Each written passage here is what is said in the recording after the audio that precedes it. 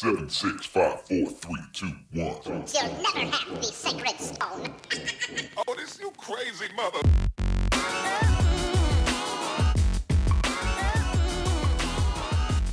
What's up, friends? Welcome to episode 218 of Color Magic, your Magic Gaming podcast, where we talk about all types of issues that affect gamers at and away from their gaming tables and computers.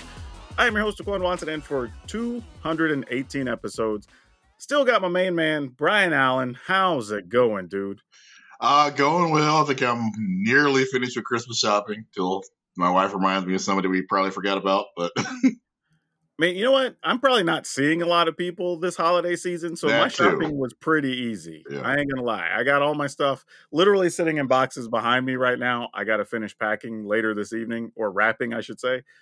But yeah, I'm pretty much done, I think. One or two things, if I'm out and about and I see something that reminds me of somebody, I might mail them something small, but I'm kind of good to go at this point. You sometimes, like you said, you get lucky and you're like, I'm not going to run into this person for a while. And by the time I run into them, I'll have had a chance to grab something on clearance sale. Yep, that's exactly it. Now, I'll give everybody a heads up on this episode. We're going to be probably moving pretty quick because there's a lot of different things we're going to talk about on this one. But before we get into that, like always, I want you to check out our sponsor over at CoolStuffInc.com. Cool stuff over there. Literally, it's in their name. They have all kinds of nerd things. Doesn't matter if you want Magic, D&D, you want to get some Pokemon stuff.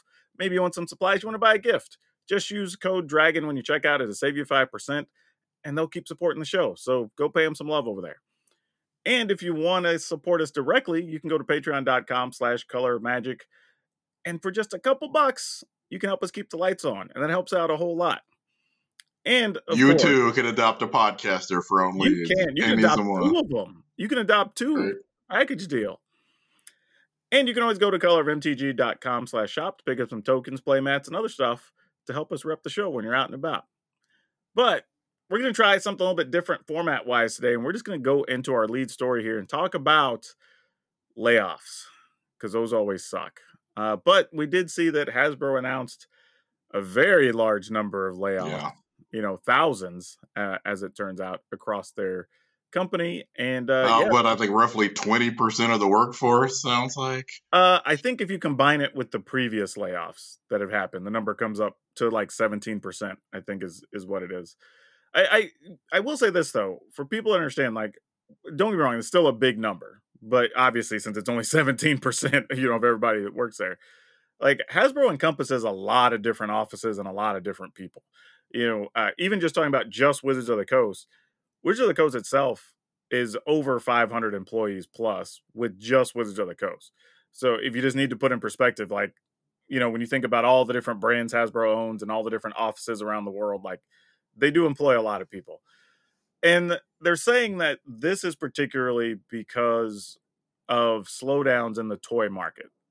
And I think that checks out, because I'm just thinking about all the Christmas shopping I did, and the kids just aren't buying traditional toys. Like that's what happened to Toys R Us, and numerous other toy stores. Electronic things are dominating the market. I think too, when it comes to toys, it's either like the most basic of like Matchbox cars, that sort of thing, or like you're saying, it's electronics. Like I don't see a lot in the middle space. Sometimes you'll see a few things for like action figures or whatever. Yeah. But that's kind of it. There's not a lot, it feels like, in that middle space that kids seem to want. And that's overwhelming. I mean, people forget. That's why Hasbro even wanted Wizards of the Coast, because their demographic is older, right? Yeah. All the people that Hasbro knows how to market to are parents that have young kids or directly to young kids, because that's, it's Peppa Pig, G.I. Joe, like that's their market, right? So when that starts, and I wouldn't even say G.I. Joe appeals to young kids anymore. I remember last time I saw a young child acknowledge or play with the G.I. Joe. Yeah, well, that's kind of leads me to my next point of, I think when like people are like, oh, well, when are they going to hire people back? And like, because they did say these layoffs aren't all going to be immediate. They're going to happen over the course of the next year, they said.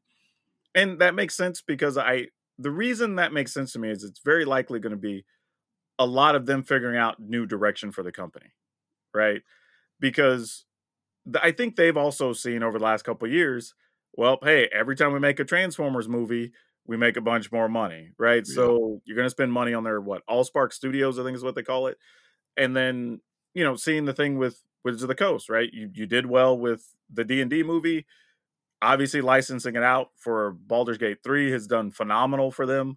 So it's like, okay, maybe we need to explore those worlds. However, if they're going to move into that level of business, it's going to require different people and different skills, right? The people you have in the positions now for making toys, marketing toys, making packaging for that stuff, like they're unfortunately not going to be needed if that's the direction they go. But right now, that looks like that's where all the money is. Yeah, and also they had to unload their entertainment studio because a lot of like trying to turn Magic. Well, we as far as we know, there's maybe some kind of Magic Netflix show coming, but at this point, they're not going to make the movies. They're going to license the movies out because apparently, even after they did the Dungeons and Dragons movie, which was critically acclaimed, fans loved it. Apparently, that project still lost money. And that's the best thing that's the best thing their entertainment arm ever did. It's the only decent Dungeons and Dragons movie ever. And because, it takes a lot of money to make and market fantasy movies, they still lost money on that. Yeah, but I do think there is still some benefit to that you've at least built up some community favor of saying like, oh, you can make a good fantasy movie. And that helped market D&D, which has had a banner year, which has been great for them. So I get it, but you're right. With them actually just licensing stuff out, they just don't need as much stuff anymore. Like the directions and the things they've been spending money on just aren't coming to fruition. And it sucks because you don't want to see anybody lose their jobs over it. I think they will end up hiring some other people, but I think they're going to be for completely new positions, unfortunately.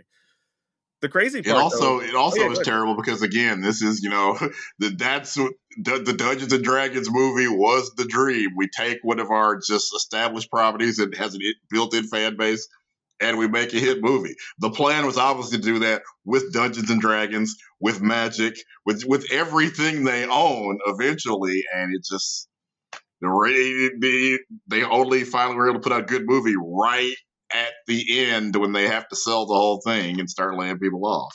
But you know what, though? They do have, I think, an animated Transformers movie lined up down the pipe. They've already talked about doing some Transformers G.I. Joe crossover. Yeah. I think for 2025 or 2026. That's already on the books. We've now officially seen there's at least something on Netflix now for Magic. So, like, that's coming. Like, we've actually made that stage where it's listed now. So that's the thing. It's in post production. That doesn't necessarily mean it ever sees the light of day. Like Coyote versus Batgirl, for example, was in post production. I mean, unless there's a leak, we're never going to see it. Sure, I hope there's a leak. I'm willing to say, like, in the next year and a half, if it's going to happen, we'll see it. If not, if we don't see it by then, it's probably not going to happen realistically.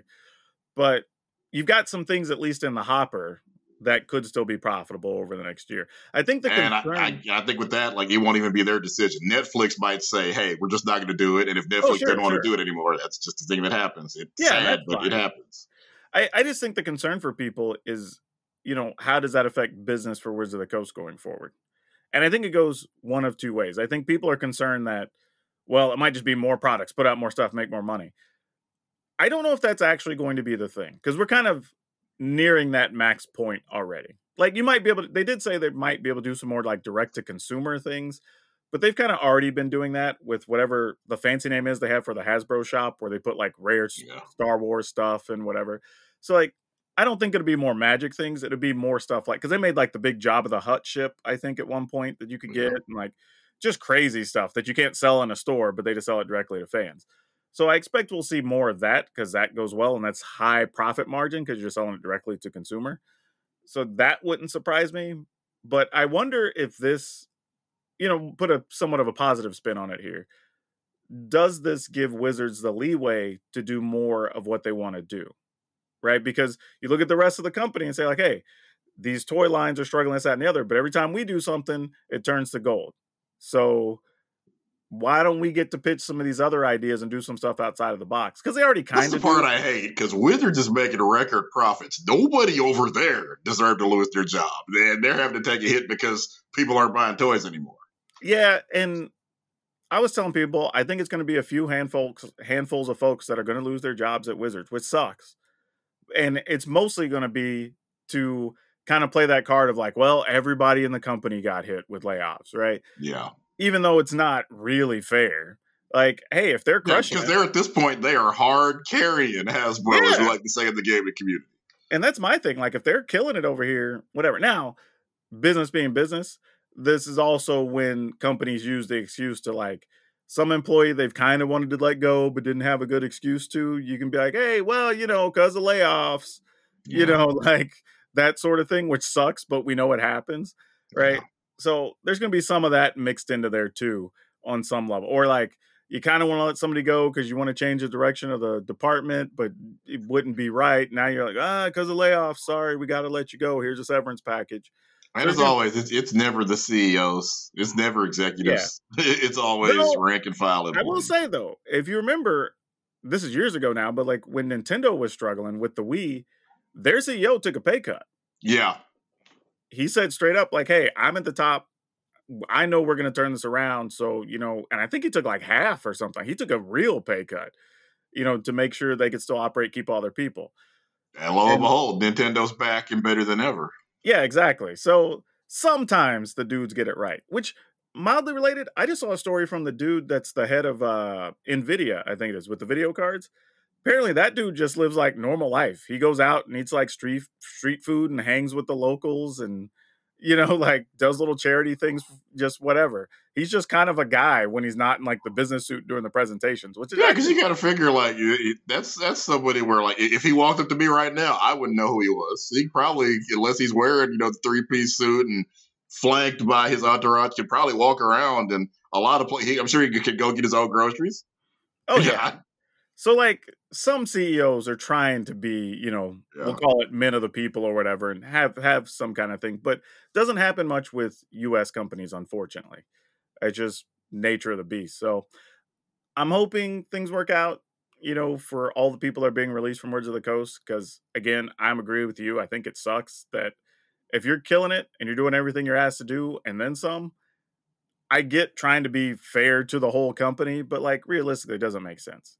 Mm-hmm. Same thing back in 2018 or so when I was leaving there and moving to another job, like there was layoffs coming at that point. And the same thing, Wizard was doing well. So it's like, why would they even get hit at all? It doesn't make any sense. But again, it's the fairness that we're all sharing the pain from this, whatever, give the company whatever speech you want to give. But yeah, definitely made some news. But again, people I think jump to the most negative conclusion. And I don't know if that's necessarily the case of like, let's just pump out, because honestly, we kind of already have the roadmap, right? We already know that Fallout's coming. We already know that Marvel's coming. We already so we kind of already know. Do you feel like I see people refer to kind of the Fortniteization of Magic. That is to some extent what this is starting to fit, because that's what Fortnite has. It's a pop culture slurry where I think they just announced Peter Griffin as a boss character. It feels like Magic is starting to go where like what license isn't in Magic, and it kind of feels almost bad that that they had to do it this way, because well, as we established several podcasts ago, it just doesn't feel like Magic's lore is necessarily a priority. But then I guess if you can't come up with good lore yourself, you can buy other people's. But we've said from the beginning, for as much as people want to try to hold on to the Magic lore and make a thing out of it, nobody really cares about it. And when I say nobody, I'm not saying nobody. But you know what I mean? When you're less than 10%, it effectively starts to become nobody cares about it for the effort that's going to go into it. But how much money have they lost because they couldn't figure that out? Like why did the Magic games fail? No, who are these people? It's not Jace Bellerin, it's Jace Bellerin's cousin. They just had a story that people were interested in. Some of those games might have made some money, and maybe we wouldn't be here. Maybe I'm a big and I feel that way about Baldur's Gate. Look at Baldur's Gate. Baldur's Gate has incredible narrative and just won like 52 game awards. Those aren't the same though, because D&D is all about telling a story. Like that's literally the only way for that game to exist. Magic could be that. It's just it's not happening. Again, we did this on an episode already. There's only one game ever that seemed to integrate story well, and that was Legend of the Five Rings. Right, like. Everybody else, story exists. Most players can't tell you about the stories in their games. Like they can do it a little bit for Yu-Gi-Oh because at least it has a cartoon, but generally they can't. Like it's just not a priority to gamers, unfortunately. It just never or has. I guess to card gamers, because video games you kind of almost, unless it's a sports gamers, you almost have to have. But again, that's the only way you're engaging with that product, right? So the story has to carry you through the product, right? When you're playing Magic, they could basically just be card 1, card A, whatever. As long as you have game text effectively, you can play whatever it is and whatever variation you want to do it in, right? It's more about the social interaction and the competition and whatever more than it is of the actual just artwork, story, whatever on the cards. But again, why did they have to go and buy Fallout, Fortnite, insert property here? Because those games have characters that people instantly recognize and connect with. Honestly, though, it's also just you did it and it worked, so you're just going to do more of it, right? You did the Godzilla thing and people liked it. So it's like, okay, well, let's try the next thing. Let's try the next thing. And all these brands are already built up. Let's do it. And people keep buying it. They've had, especially in cases like, let's say, Fortnite, Walking Dead, Magic existed 20 years before those things. Sure. They could have been where these things, that there's no logical reason but Jace Miller can't be as popular as Rick Grimes. But you aren't going to get there from just the game. Like, you're going to have to get there through movies, television shows, whatever, and they just never invested in it. Like, that's it at the end of the day. Now, that might change in the future, because we do have supposedly a Magic Netflix thing coming, and we'll see if that's any good. That will change that, obviously, but we'll see, right? We got to wait and get to that point in the future. But let's hop into some soapbox stuff, because last week was a little bit of a weird week, and we have a real big thing to talk about.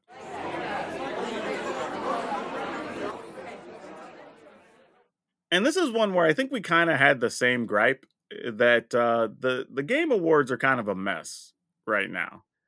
And I don't know. The only thing I can say is because I didn't watch the whole thing because it was a long presentation. But the bits I did, God help me. Hey, good on you. But the bits I saw felt like they just don't have a defined direction. Is that clear to say? Like, other than we just want to give awards away. Like, well, they're trying to do so many things. They want to be, to some extent, E3 and show you all the cool new trailers. They also want to give away awards. And then, of course, they want to be an awards show and have musical performances and celebrity comedy sketches, and just all these things were just kind of mashed together. And then, well, first of all, like, what all did you want to? Well, like, and I'm with you there, honestly, because there's times where it's like, okay, are we trying to like appeal to like the streaming community with like the memes and the skits or whatever, or are we trying to celebrate the industry with like, let's celebrate game companies and developers? Or like, you're kind of, and you're right, you're trying to do like 4 things and it just feels weird. But the thing that came across my radar, because I saw the very end of it, and it's not even a long segment. He was on stage maybe like 3-4 minutes, but Anthony Mackie had a hell of a time. For those you don't know, he's a dude who plays Falcon and now Captain America in the Marvel movies.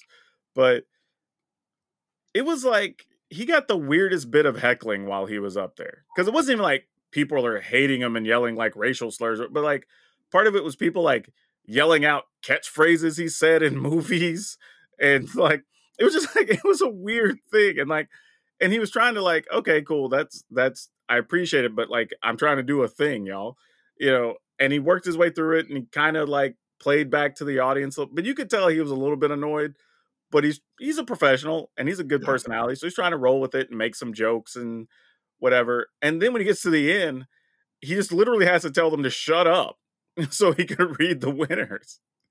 And I'm just like, what even happened here? Because I didn't see that happen to anybody else. That I was gonna say. I think because he was, I feel like, as I said, it dragged on. I can't tell you exactly what part of the presentation he was, but it felt like he was a couple of hours in, and I think people just were starting to get frustrated that they weren't getting to hear from the game developers. Because I think Best RPG was like in other awards just quickly before, and especially for the video game.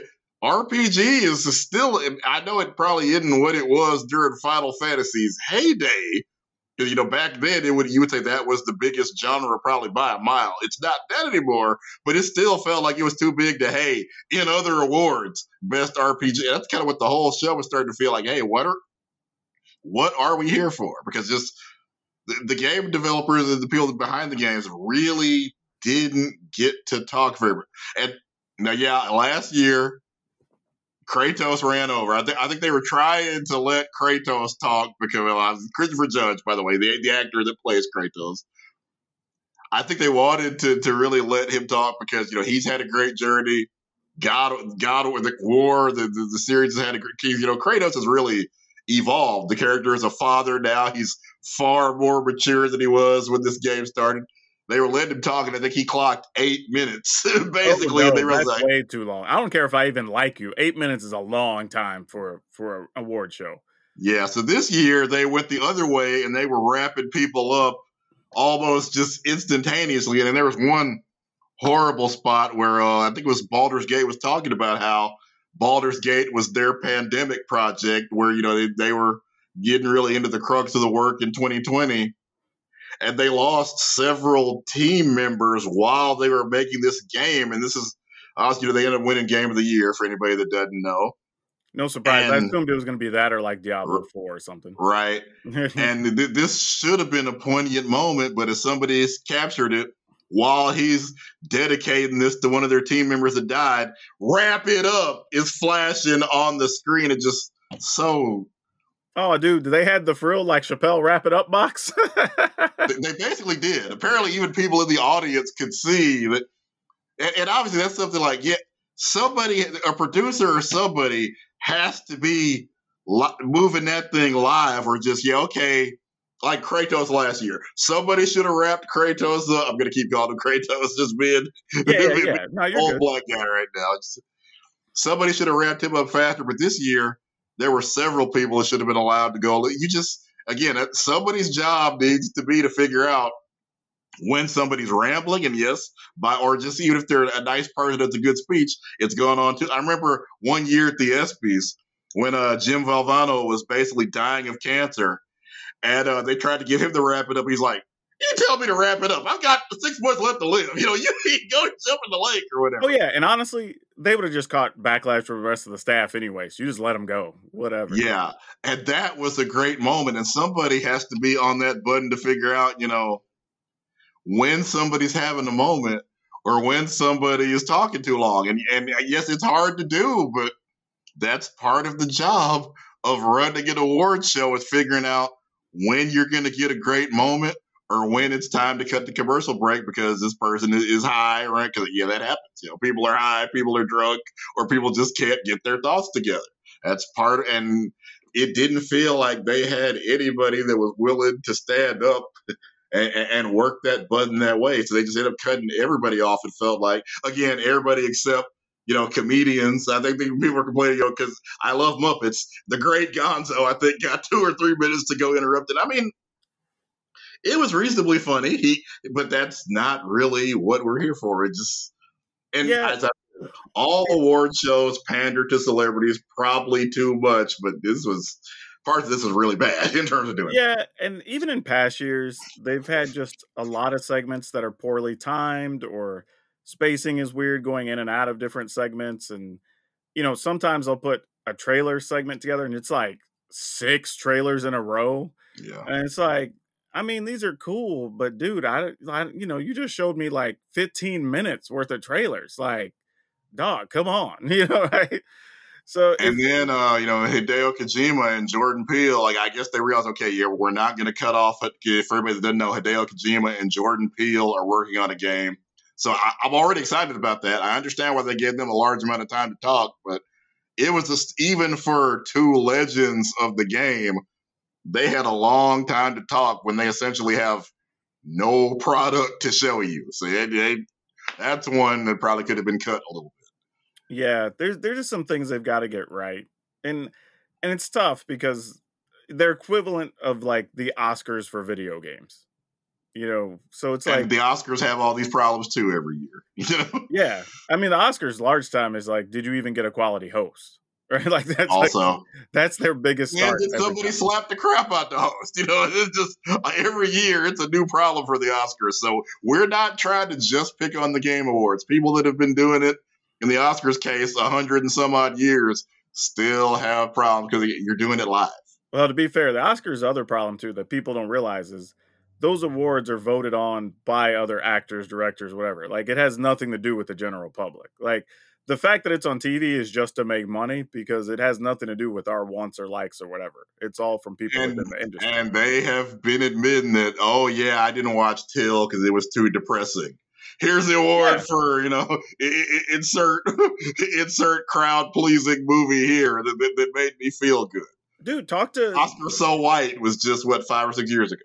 Dude, there's been full interviews where people have talked about, oh yeah, we had to spend more on an ad campaign to get more of the people in Hollywood to see certain things, or we had to mail copies to certain studios or whatever, like just to make sure they could get the vote once they knew they were nominated or whatever. So like that whole thing is weird. At least the Game Awards, generally everything that wins or loses, you look at and go, yeah, that makes sense.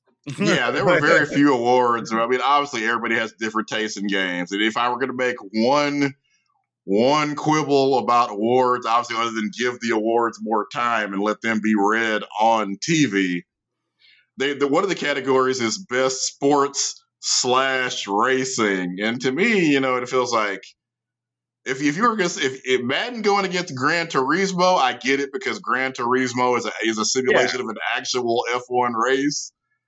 Madden and Mario Kart to me are not the same category, should not be in the same gaming category. So I'm not saying we need another category for kart racing, but to me, I would just never have Madden and Mario Kart in the same category. But see, I would have put Mario Kart in a party game category because that's what it feels like, right? And that can be like Smash Brothers and Mario Party and whatever. Like that can go in that category. Whatever. I mean, I can argue. I can see why they picked racing. Because if you want to put Mario Kart against, say, Gran Turismo, I have no problem with that because some people, that's like, let's say, NFL Blitz going against Madden. I got no problem with that because some people like arcade sports games. Some people like Sims. I'm cool with those games, but just I feel like racing really is a separate enough genre that it needs its own category. Yeah, I also kind of feel the same way about because you still get like GTA and some of those other games, like I also feel the same way about sim and strategy. To me, Civilization and The Sims, while those are two different game genres for me. I've never been sitting there going, Civ 5 is still downloading. I guess I'll play The Sims instead. Those don't scratch the same, and I love both of those games, but I would not consider them to be part of the same genre. For just nitpicks. There's a lot to work out, but yeah, it was just a weird experience watching it this year. Just felt more problematic than normal, I guess, is the way to describe it. But obviously they've heard all this. It's been a story on different networks and people have covered it on YouTube.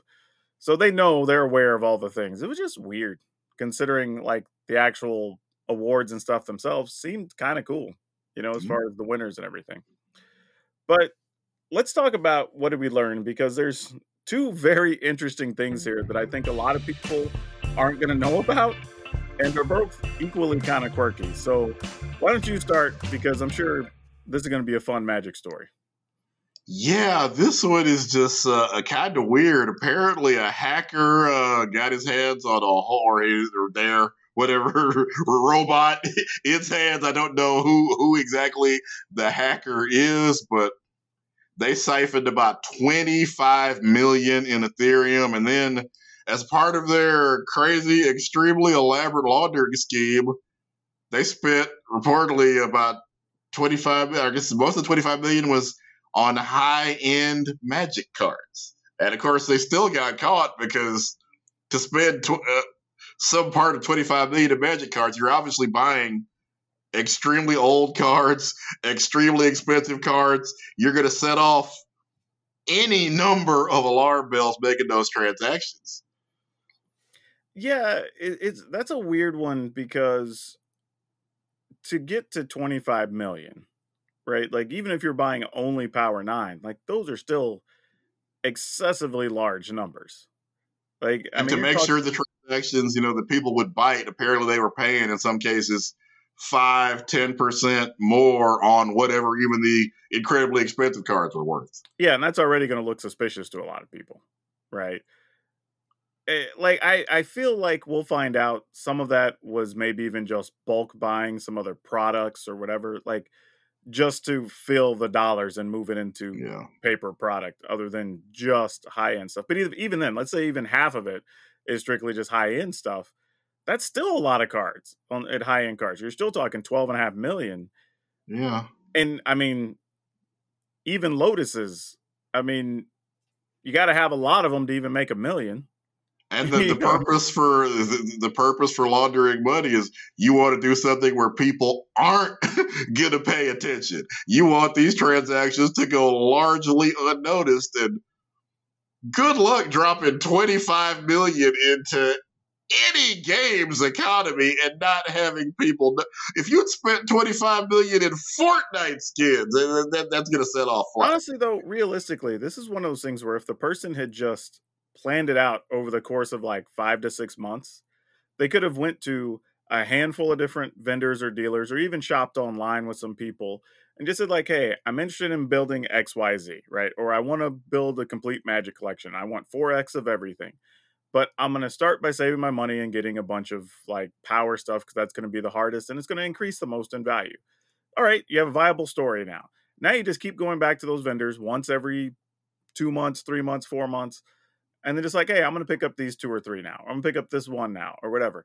Instead of showing like, yeah, I want 2 of all these. I want 5 of all I want these. to Yeah. the store. I want everything in the store. Yeah, like that's just going to look suspicious, right? When you walk in, you're like, And they're going to tell everybody they know, even if they don't think it's suspicious. They're just going to brag, "Hey, yeah, somebody cleaned up my whole display case." Ooh, and then yeah, everybody's going to talk. some dude called up to the store and wanted to come visit so he could buy all of our Power 9. Like, I mean, that's probably what happened, right? So he probably handed over some like, maybe $1 million to just buy somebody's Power 9 out. Like, you don't think that's gonna be weird to some people? And then they're going to talk to every other shop owner in the area, and those shop owners are going to talk to you, and then it's going to be people are going to be talking about it on Magic podcasts. But again, if he'd have bought a set or even bought like a few pieces at a time from 8 or 10 different vendors, nobody would have questioned it. Right? Literally. Daquan's not wanting you to go out and break bad, by the way. We're not trying to give crime tips. Just saying. Though, like, this is how criminals get caught, right? They're just greedy. That's how you get caught. Like, that's it at the end of the day. At some point, it catches up with you. And there's no way you're going to move 25 million. That not only that, 25 million that you stole from somebody else, right? And then just think that you're going to go make $25 million worth of purchases in a very small window of time, and it's not just going to raise alarm bells. Like, you deserve to get caught. I brought it on yourself. That's what's crazy. The hacking skills apparently were elite. The laundering skills were just basic. Yeah. And what I also don't think people realize is, though I get it, right? He wants to buy cards because it's a harder thing to track, right? And that may be what people are asking. Why didn't you just buy some individual things that are more expensive? If you only show at the end of the year, and I'm talking from U.S.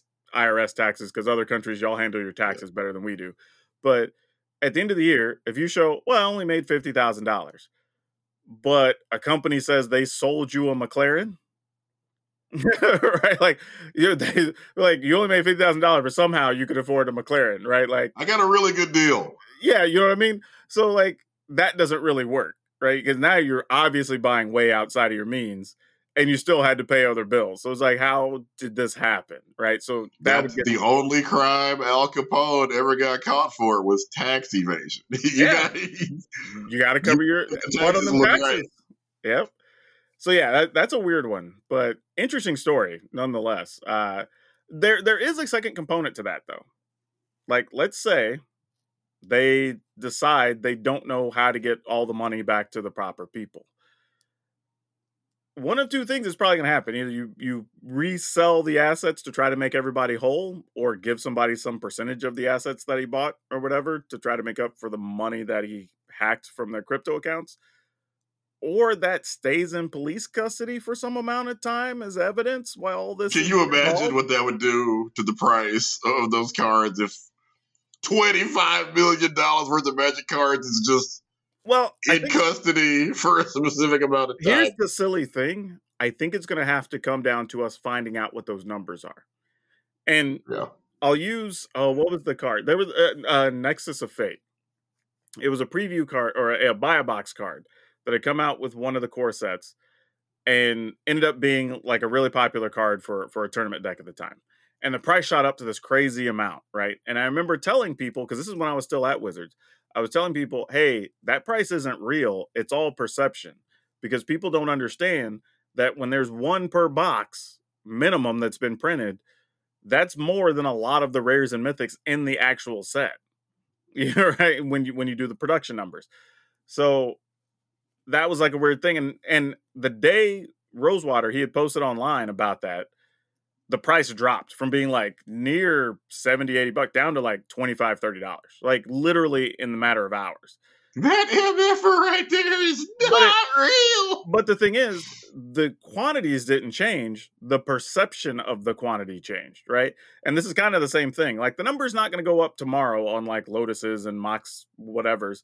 But if we find out that this dude has 100 of the remaining Lotuses in a locker now in some jail, or 5,000 Moxes or whatever, well, now we all know how many fewer are on the market, right? So there's going to be some weird things in play as this gets resolved. I don't know how it's going to affect anything, but it is something interesting to think about. Mine is a little weird. My thing today is more of a I can't really call it a conspiracy theory. It's not really a cryptid because it's a I don't know how you describe this, like, but if you've ever been around on the internet, mostly on either gaming or sports things, are the only times I've seen this. But in the comment section, you're getting people saying like, oh, well, you should all follow Awaken Beerus because he knows about this type of stuff. Or Awaken Beerus warned us that sports were rigged and he already knew the final scores. Or I don't know why people are wasting time on this because Awaken Beerus already told us who was going to win or whatever. And I'm like, who is this Awaken Beerus, right? Because I've never seen as much stuff as I've covered and watched. Or whatever, I've never heard of this person. But I've seen this name pop up a couple of times over the last, I don't know if it's been a whole year, but over 6 months. But it seems like it ramped up a little bit the last couple of months. So I'm like, okay, I'm going to go on a deep dive in this rabbit hole and see who this Awaken Beerus person is. So I literally start checking all the different social media platforms. So I'm looking on Twitter, Instagram, Facebook, whatever. Nothing I found had more than like 6 to 8 posts total. Some of them only had like one. Like there's a YouTube channel for Awaken Beerus that has like one video. And I'm like, this is weird. And it's not even like any of the things have a huge view count, right? It's not like Awaken Beerus is this person who's getting like millions of views on these particular things that are posted. Some of them had very small numbers, and some of the social media accounts only even had like a few handfuls of followers. So I'm like, what even is this? Now, the Instagram account at least showed some sportsbook tickets where a couple of them had a couple of like $100,000 bets that looked like they were for maybe UFC fights or something. And then there was a couple of smaller ones for a few hundred to 1,000 or something for soccer games, right? And it was showing the winning tickets or whatever. And that was kind of it. And there was like a pseudo related video on YouTube. And I think there was like 1 or 2 things posted on Instagram. But that's all I could find. So I started asking around. I'm looking on stuff on Reddit and whatever. And it's kind of the same thing. The people on Reddit are just like, I don't know. It's just like this weird internet thing, but there's not really a person or personality attached to it. So it almost seems like somebody has paid some number of bots or services or people to do this like, excuse me, viral social campaign, but for no benefit. So I don't really get it. Like, what's the purpose if there's no payoff? Because my thing was, I was trying to find out Like, all right, is this somebody who's just has one of these predictor sites, or they're trying to get people into DFS so they can go bet on like DraftKings, or you know what I mean? Like trying to Yeah. build up their stature so people would pay them money to try to go make bets or something. But yeah, it's just a weird thing. And it's spelled awaken, just like you would expect. And then Yeah. Beerus, Beerus, like beer us. Just like the Dragon Ball Z character, because that's where the meme comes from. But yeah, just awaken Beerus. That's the username, or well, the character name. I don't know what we even call it. It's not a person. There's not a thing. But yeah, it's a weird thing. It's becoming internet culture to the point that I'm starting to think that some people are just posting things to be part of the Awaken Beerus Exactly. thing, even though they don't even know what Awaken Beerus is. Did you see the Zapota thing that started trending on TikTok a few months ago? No. Somebody made, I think it was a musician, made up a fake horror movie to promote their music account, and it worked. People just, for about 2 or 3 weeks, all anybody was talking about on social media was, you look just like that girl from that movie, Zapota. And people had agreed on these, oh yeah, remember the chainsaw scene? And it was all fake, man. So there were two kinds of people that either in on the joke, or people literally going and searching, what is Zapota and why have I never heard of it before now? Interesting, because I'd seen where they'd started programming bots to have conversations with each other. So, because I've even seen that on my own YouTube stuff, where once I realized it, I let it run for a bit, and it was like, oh, this bot's commenting on that bot, and they're just like replying to each other throughout the thread, which is so crazy. But Skynet is self-aware, people. Yeah, that's where we are now. So it's a very weird thing. But since we're running a little long, like I expected, let's go ahead and hop into some of these topics.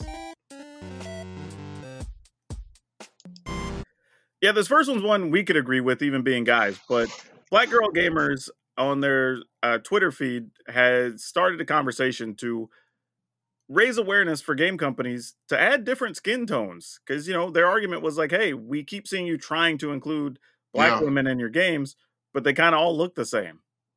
You mean Black people have more than 2 skin tones? Wait. Bruh, we make jokes about light skin and dark skin Black people. So, I mean, we know there's different tones. So, right? Like, why do within they the same family? There's about 3 different skin tones in the people in this house. Oh, bro, like my immediate family. Oh yeah, me and my family are all different tones. Yeah, like everybody. So, but video games are sadly really uniform about that. Yeah, and not just, I mean, Blacks, Hispanics, Native Americans, but we come in different tones, right? And especially if you're going to do scenes of creating characters, like, let's say, just in a cityscape, right? Like, you shouldn't be able to look through Escape and be like, oh, look, that's a Black person, that's a Black person. You know what I mean? Like, there should be some levels. Blackface number 3. Yeah, right, exactly. Like, there should be a little variety to it. So, Madden's really mad about that, where there might be 3 or 4 facial models, and about 2 or 3 skin tones too. Yeah, and to their credit, Black Girl Gamers is a very good group. Like, they do a lot to push a lot of different things. We talked about them, celebrating a recent anniversary, a number of people in their group. So, like, they're killing it over there. And this isn't about just like being woke or whatever. This is more of those things of just like, hey, if you're gonna do it, like, don't just courtesy do it. Like, put real thought into it. I think might actually mean you have to hire a couple of Black people to work in your design team or help you create textures and things. God forbid. Hell, I know. And I think some people in Black Girl Gamers actually have been consulted for that. Yeah. And you know as well as I do, like, we both have friends and family, Black, Hispanic, whatever, that are almost white passing. Yeah. And I have an Hispanic friend talks all the time about having the privilege of being able to walk around like a white person, because they're just that light skin. So, like, there are levels to all of that. But I have a white friend who, just for whatever reason, people here in Texas think she looks Hispanic, and she has had so many dudes trying to holler at her thinking she's Hispanic. She actually learned a little bit of Spanish just by guys. Hey, dude, Bobby, how you doing? I've met a couple. Some white folks tan real well. I mean, like, they look the part. So yeah, I think we're reaching that point now that, especially with just the consumer base being so diverse, like just take that into account when you're doing stuff, right? And honestly, even for white people, not all white people look the same. Like Right? you can have different hairstyles, different skin tones, different facial structures. Like especially when you're already hell, we have all these games now that let you do all these different models for your face and Yep. hair. Like just why not add the extra options? And I'll tell you, if you want to get engagement in your game and get people for the games where you actually can design realistic looking people, my wife will spend 10 hours in the character creator just trying to make her girl look right. Dude. Hadn't played the game yet. Baldur's Gate 3 even has the feature where like you could have different levels of like the vitiligo or whatever. Right? See? Like even that was a thing. And I'm like, that's cool. That's awesome. Something I would have never even thought to include, but I'm like, when I saw it, I went, oh, that's kind of cool. Like this is going to be neat for some people. Like they can have I got some spots like on my neck, and I'd have never thought of that. Yeah. Like you said.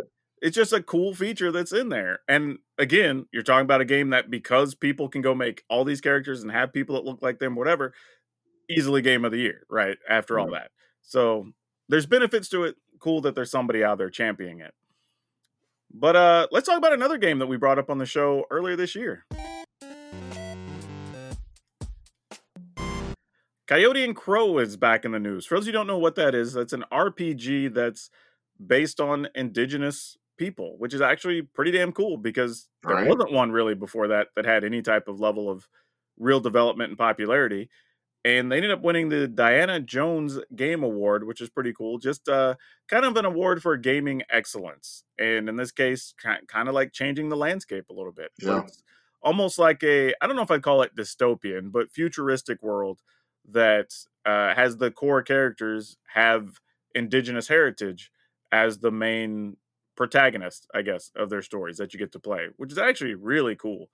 And dude, it's one of those games where like the artwork's really sweet. It's got the bright colors you would expect it to have. Obviously, the different looking skin tones and hair, and just the cultural importance of things. With like the different types of face paint and whatever. Like, just cool all the way through. Like, it's a really neat product. If you haven't seen it, you should pick it up. But this is what I'm talking about. Just letting, as opposed to having somebody that doesn't have that heritage try to design indigenous characters that sound like they've never even met an indigenous person. This is what can happen if you actually let people design their own thing using their own culture. Yeah, and also I think one of the things, because this has come up on our show before, where people are like, well, I don't know if I'm the target audience or not. Like, I don't think this is about, in the case of Coyote and Crow or our show, isn't about having a target audience. It's about just having something where people can experience that from people of that background, right? Like, so maybe you've been curious about learning more of that culture or that heritage or whatever. It's like, okay, cool. Now they have an RPG with a bunch of the stuff fleshed out, so you can go play it. And maybe you'll learn something afterwards from messing around with it. Like, but it's not just for colored people to go buy or indigenous people to go buy. Like, everybody can buy it and play it. Yeah. It's just having representation on the shelf. The same way that, like, if we go buy a game that's got white people in it, doesn't mean like black people can't play it. It's just a different perspective. I've played, I think, every Spider-Man game they've put out, and he just became black here in the past, 9-10 years. Yeah. I played 50 Peter Parker games before this, and I loved most of them. For sure. But again, even with Spider-Man, that's at least one of the things that, what's his name? Stan Lee talked about, right? Is he wanted Spider-Man to be masked so everybody could feel like they could be Spider-Man. Yeah. Which is such a really like poignant thing to say back when Spider-Man was being created. Yep. That just resume says, I want a full mask because I want people to be able to see themselves as Spider-Man. Like, and then that becomes a part of, Miles' speech on anyone can wear the mask. You can wear the mask. Yeah. But think about that. Even back then, he knew the like cultural climate on racism and whatever. Yep. And says like, well, we can't just, it's going to be hard for us to just push a full black character as the lead, but What Especially if you don't have him being named Black Spider. Well, yeah, or Black Panther. He got to be Black's going to be in his name. But what if we make a character that everybody could see themselves in just the same, right? Like that's a pretty smart move. But yeah, Coyote and Crow, congratulations! Like this is one when I saw their Kickstarter and all the stuff they were putting into it, I was just like, man, this has a chance to be a really good product, right? Like, and that's exactly what happened. Yeah, sometimes you just know. Like I said, I've seen enough things come and go that I saw that one and went, this is the one. Right? This is the one people are going to talk about. This is why we put that spotlight on people who otherwise might not have gotten it. And yeah, like you said, they completely knocked it out of the park. Yeah, so congratulations to them again. But I will say, for as much as we start out with bad news on the show with Hasbro, there's actually some good news. So a couple of weeks ago, Wizards of the Coast announced that they were going to actually award 3 women prizes and mentorship to help raise the status of women in game development and creation, which I thought, cool, awesome move, especially from one of the biggest in the industry. Definitely. And they really put real effort behind it. They picked 3 women and gave them, like, it wasn't even just like an award. They gave them each $10K. So they got like a real chunk of money and get some instructional and mentorship time or whatever with Hasbro corporate, which is actually pretty cool. And one of the women they selected was actually the creator of Wingspan, which was even more awesome. She can just get hired, right? Because Wingspan has won so many awards. At some point, this got to end with her getting a full-time job at Hasbro/Wizards, I'm assuming. Dude, I don't know that for a fact, but it just seems like... I'm going to say this, like, as somebody who's literally seen, played, demoed, tested, I don't know. If I feel like if I said 1,000 games at this point, that's probably an understatement. Same here. Like, Wingspan is actually really, really good. And is that her first project? Do you know? That I don't know. I don't know her well enough, to be honest. But and I'm guessing it must be pretty early in her career if she's getting a mentorship award. But man, that game it's good. It plays quick. It plays differently than a lot of other games. Educational, as it teaches you a lot about different birds and, food systems or whatever among animals, like all kinds of stuff. Like, and it's just colorful. The artwork's good. Like, it's literally one of those games I played, and after the first time I went, man, there's not even a lot to critique on this game. Like, I don't even know if I'd want to change much of anything. There's some small nuances about how like the turn flows maybe, but that's like super nitpicky. And again, we're 2 people that professionally criticize things, so if there's nothing that we want to change, it's a real good game. So it's cool. You did that thing. It's very cool she got acknowledged, because it's like, hey, you're out here doing some things. You've created one of the best board games of the last like 5 years. Like, you deserve to be recognized, and like, hey, let's give you some tips and some instruction, maybe helps you get to your next level. And you're right. It may even, a lot of times companies do stuff like this because it does help them find future employees. Here we are talking about them having to do layoffs, change the direction of the company, whatever. They might reach out to somebody like that and say, hey, obviously you've got an eye for it. Maybe they bring her in, talk to her about some things and say, hey, we have this other creative idea. We'd love to have you lead it. So who knows? Maybe it's an opportunity for her. But I thought that was really cool for them to just acknowledge that, like, hey, we don't, because we talk about all the time in the STEM world, we don't have enough women, right? That's just a known thing. But also in gaming, we don't have a lot of women, especially in lead positions. Yeah. So for them to reach out, say, hey, we're going to give you some money just because, like, you've earned this part, and we're going to give you some extra skills and instruction to help you get to whatever level you're trying to get to. Like, that's pretty cool. And I don't know if this is we've talked about it can be intimidating just even for a woman to go into a gaming store, because I've heard so many stories where a woman will go into a store and just the same clique sitting in the corner. Maybe somebody says hi to her, maybe they don't. It's just zero. So it can be very intimidating and very hard to even begin to get into the space. Oh, for sure. For sure. One thing I would say, though, is I don't know if this is going to be yearly, but I hope that it is. Yeah. Because other than like scheduling the time, which can, believe it or not, be difficult sometimes, and I don't know if this is all done on Zoom or if they're flying them in or whatever. I don't know the details on that. But other than scheduling the time between them and the company or whoever's going to be their mentor or whatever, the prize money is nothing for them. You're giving away $30,000. Like, that's not even a rounding error for Hasbro. Right. But it still means something to the women. Like, it's 10K, it's still 10K. Yeah. But to the company, whatever. So I hope they do continue to do this, because this is a very important effort, I think, if we're trying to get more women into gaming and game development. But that brings us to the dinner table, and I don't know how we want to go about this as a conversation. Those are the best. We're like, when we start talking about that, how do we want to approach this? Yeah, because here's the thing. There has been a long history of players showing up to events, tournaments, whatever, with questionable attire. Like, there was a stretch where we even had judges just tell people, hey, you have to turn your shirt inside out or whatever, because it has some dumb phrase on it, or basically naked anime woman or something. Yeah, playmats with the anime boob girls with like barely a string bikini or whatever covering the nips, right? Yeah. They're like, dude, you can't play with that, whatever. Like, so this isn't new that this is happening. However, last week, people started talking about a guy apparently showed up to a major tournament and was wanting to rock his MAGA gear. And that made a lot of people feel some kind of way, which I don't disagree. Yeah. And I think as we talked about before the show, if you wear that hat, you're expecting, or this is what you gotta expect a reaction. That's not something that's going to go unchallenged. Okay, let me at least set it this way: that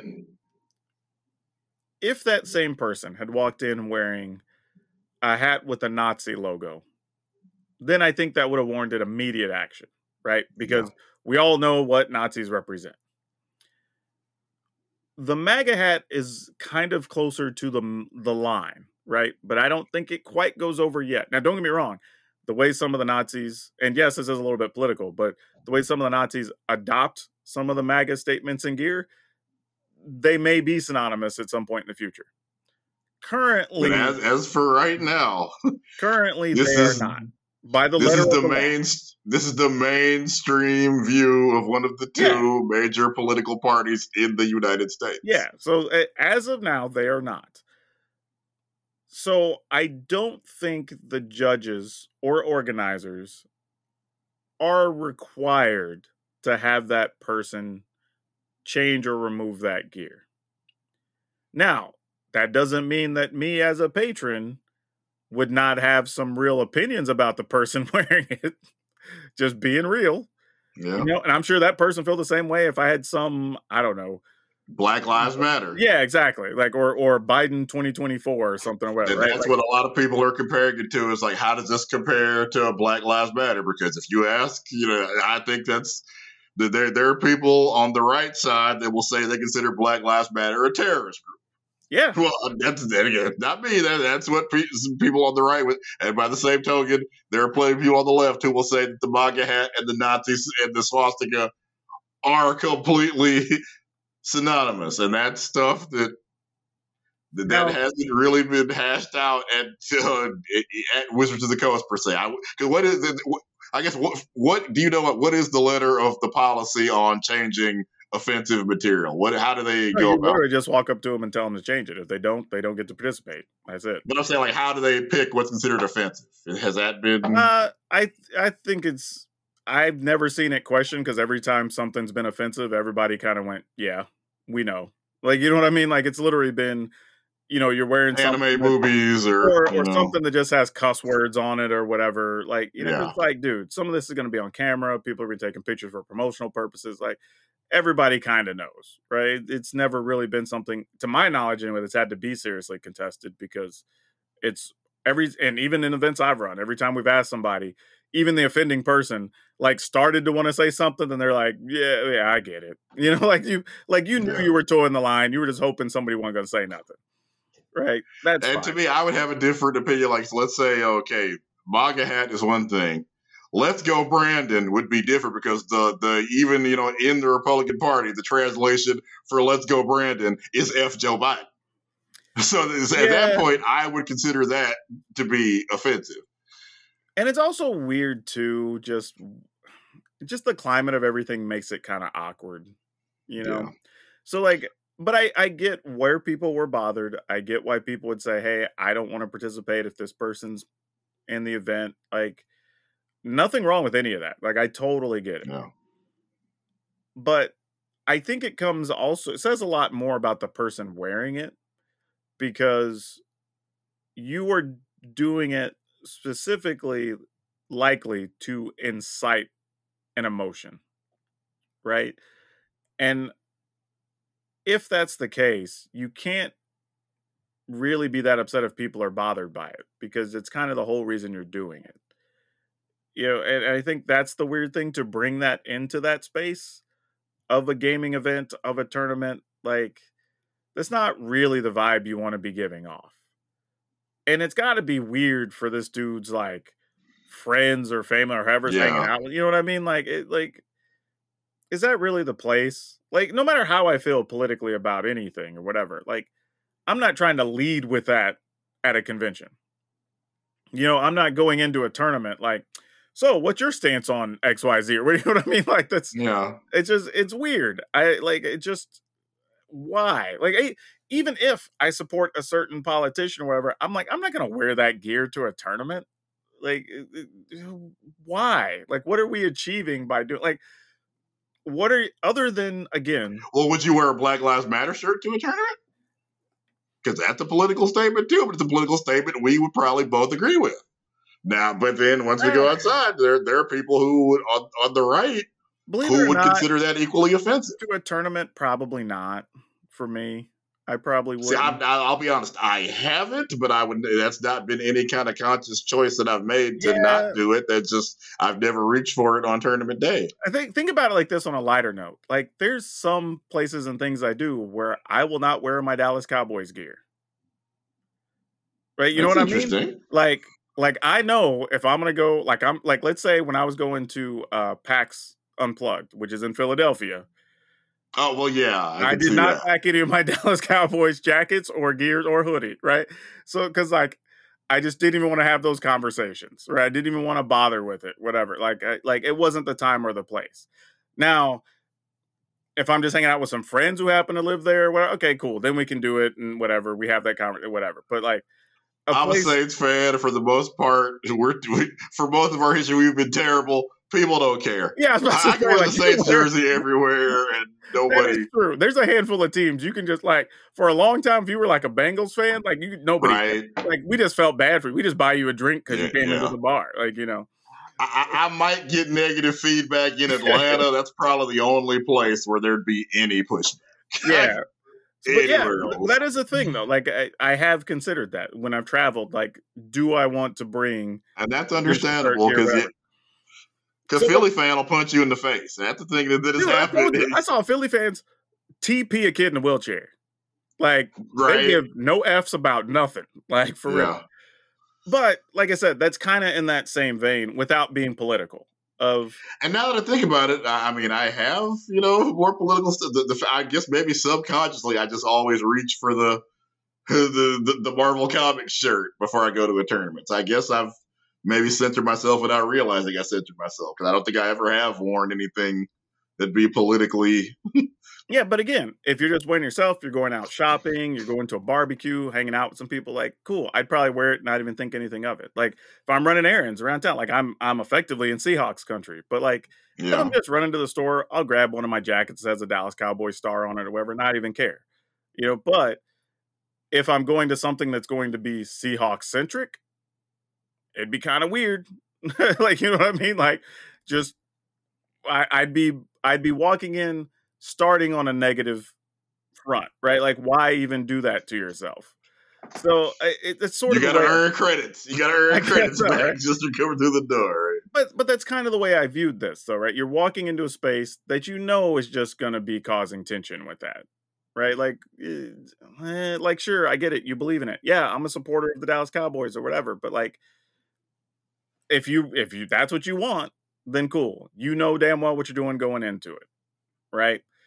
Now, if the player is doing this because he's trying to get under people's skin or whatever, like that says more about you as a player and as a person if you feel you need to do that. But from a competitive standpoint, while I disagree with the statement the hat makes, I also kind of go, some people are always looking for a competitive advantage, however it comes. I don't agree with it, but I get it. So you think this is going to reach a point where Wizards are going to have to say something about political statements on shirts or hats, or? It could eventually get to that point. Because I would assume the statement will be just no political slogans, because you can't do it to one side, not do it to the other side. And that would be the right play, honestly, of just saying like, hey, no political statements, right?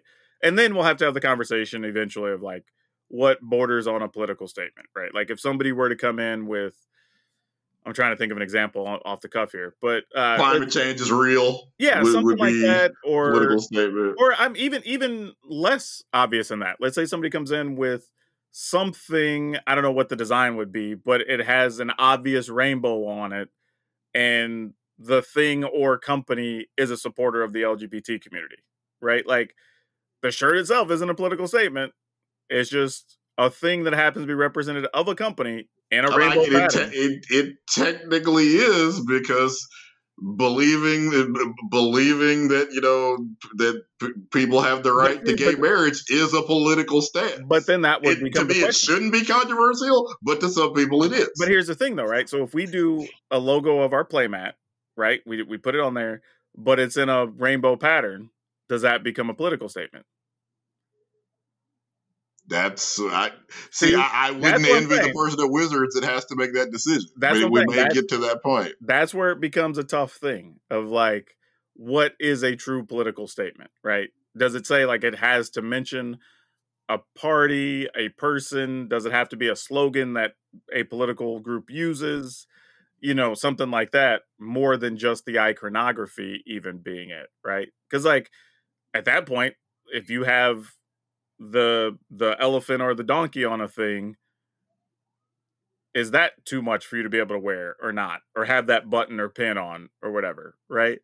So like it's a weird thing, and eventually we probably will get to that point at some point if this keeps up. But one of the best ways I saw somebody get around this was, okay, it's election time, and obviously, as like, let's say a city employee, you're not supposed to endorse anybody.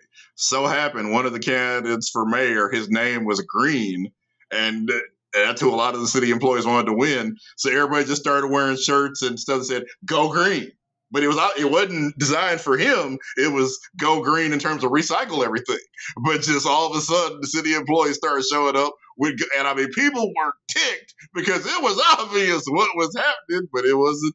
It wasn't for me as a campaign officially. It was just, hey, go green. It's important. Yeah, see, and then that's the tough part. Until you know that statement is adopted by a person or a party, it's not a political statement. Yeah. Right? So and they ran that through the election. I did a story on it, and again, nobody could prove what they were doing, even though we kind of all knew what they were doing. See, that's what I'm talking about. Like there will be things like that you have to kind of figure out. And it's like all things in life. Like we until it becomes an issue, you haven't had to explore it yet to understand what that is. And it may become nothing. This may be a moment in time where one or two people do it because they think they're going to be something, and then it becomes nothing and whatever, which is the hope. But yeah, I don't know. I'd be interested to know what that person's mindset even is. Not even to just like pick them apart, but just like, what was your reasoning for even really wanting to do it? Other than just incite negativity, right? Because that can't be good for you for making friends or getting invited to other things or getting other top players to work with you. You know what I mean? Like there's a lot of negativity that's likely to come from it. So like in some cases, it's not even that they disagree with you politically. They just don't want to go have people, having they don't want to have this discussion every time they sit down to play Magic. And that's what I'm saying. They might agree with you politically, but they just don't want that to be what's going on at their Magic table. That's why it's going to distract from their mission. That's why I'd want to know, though. Like, what was your hope or intention from wearing that? versus all of these other things. Because, if the person believes enough in their conviction of whatever this was going to bring, then hey, more power to you. But are you even aware, right, of all these things that come with that as well?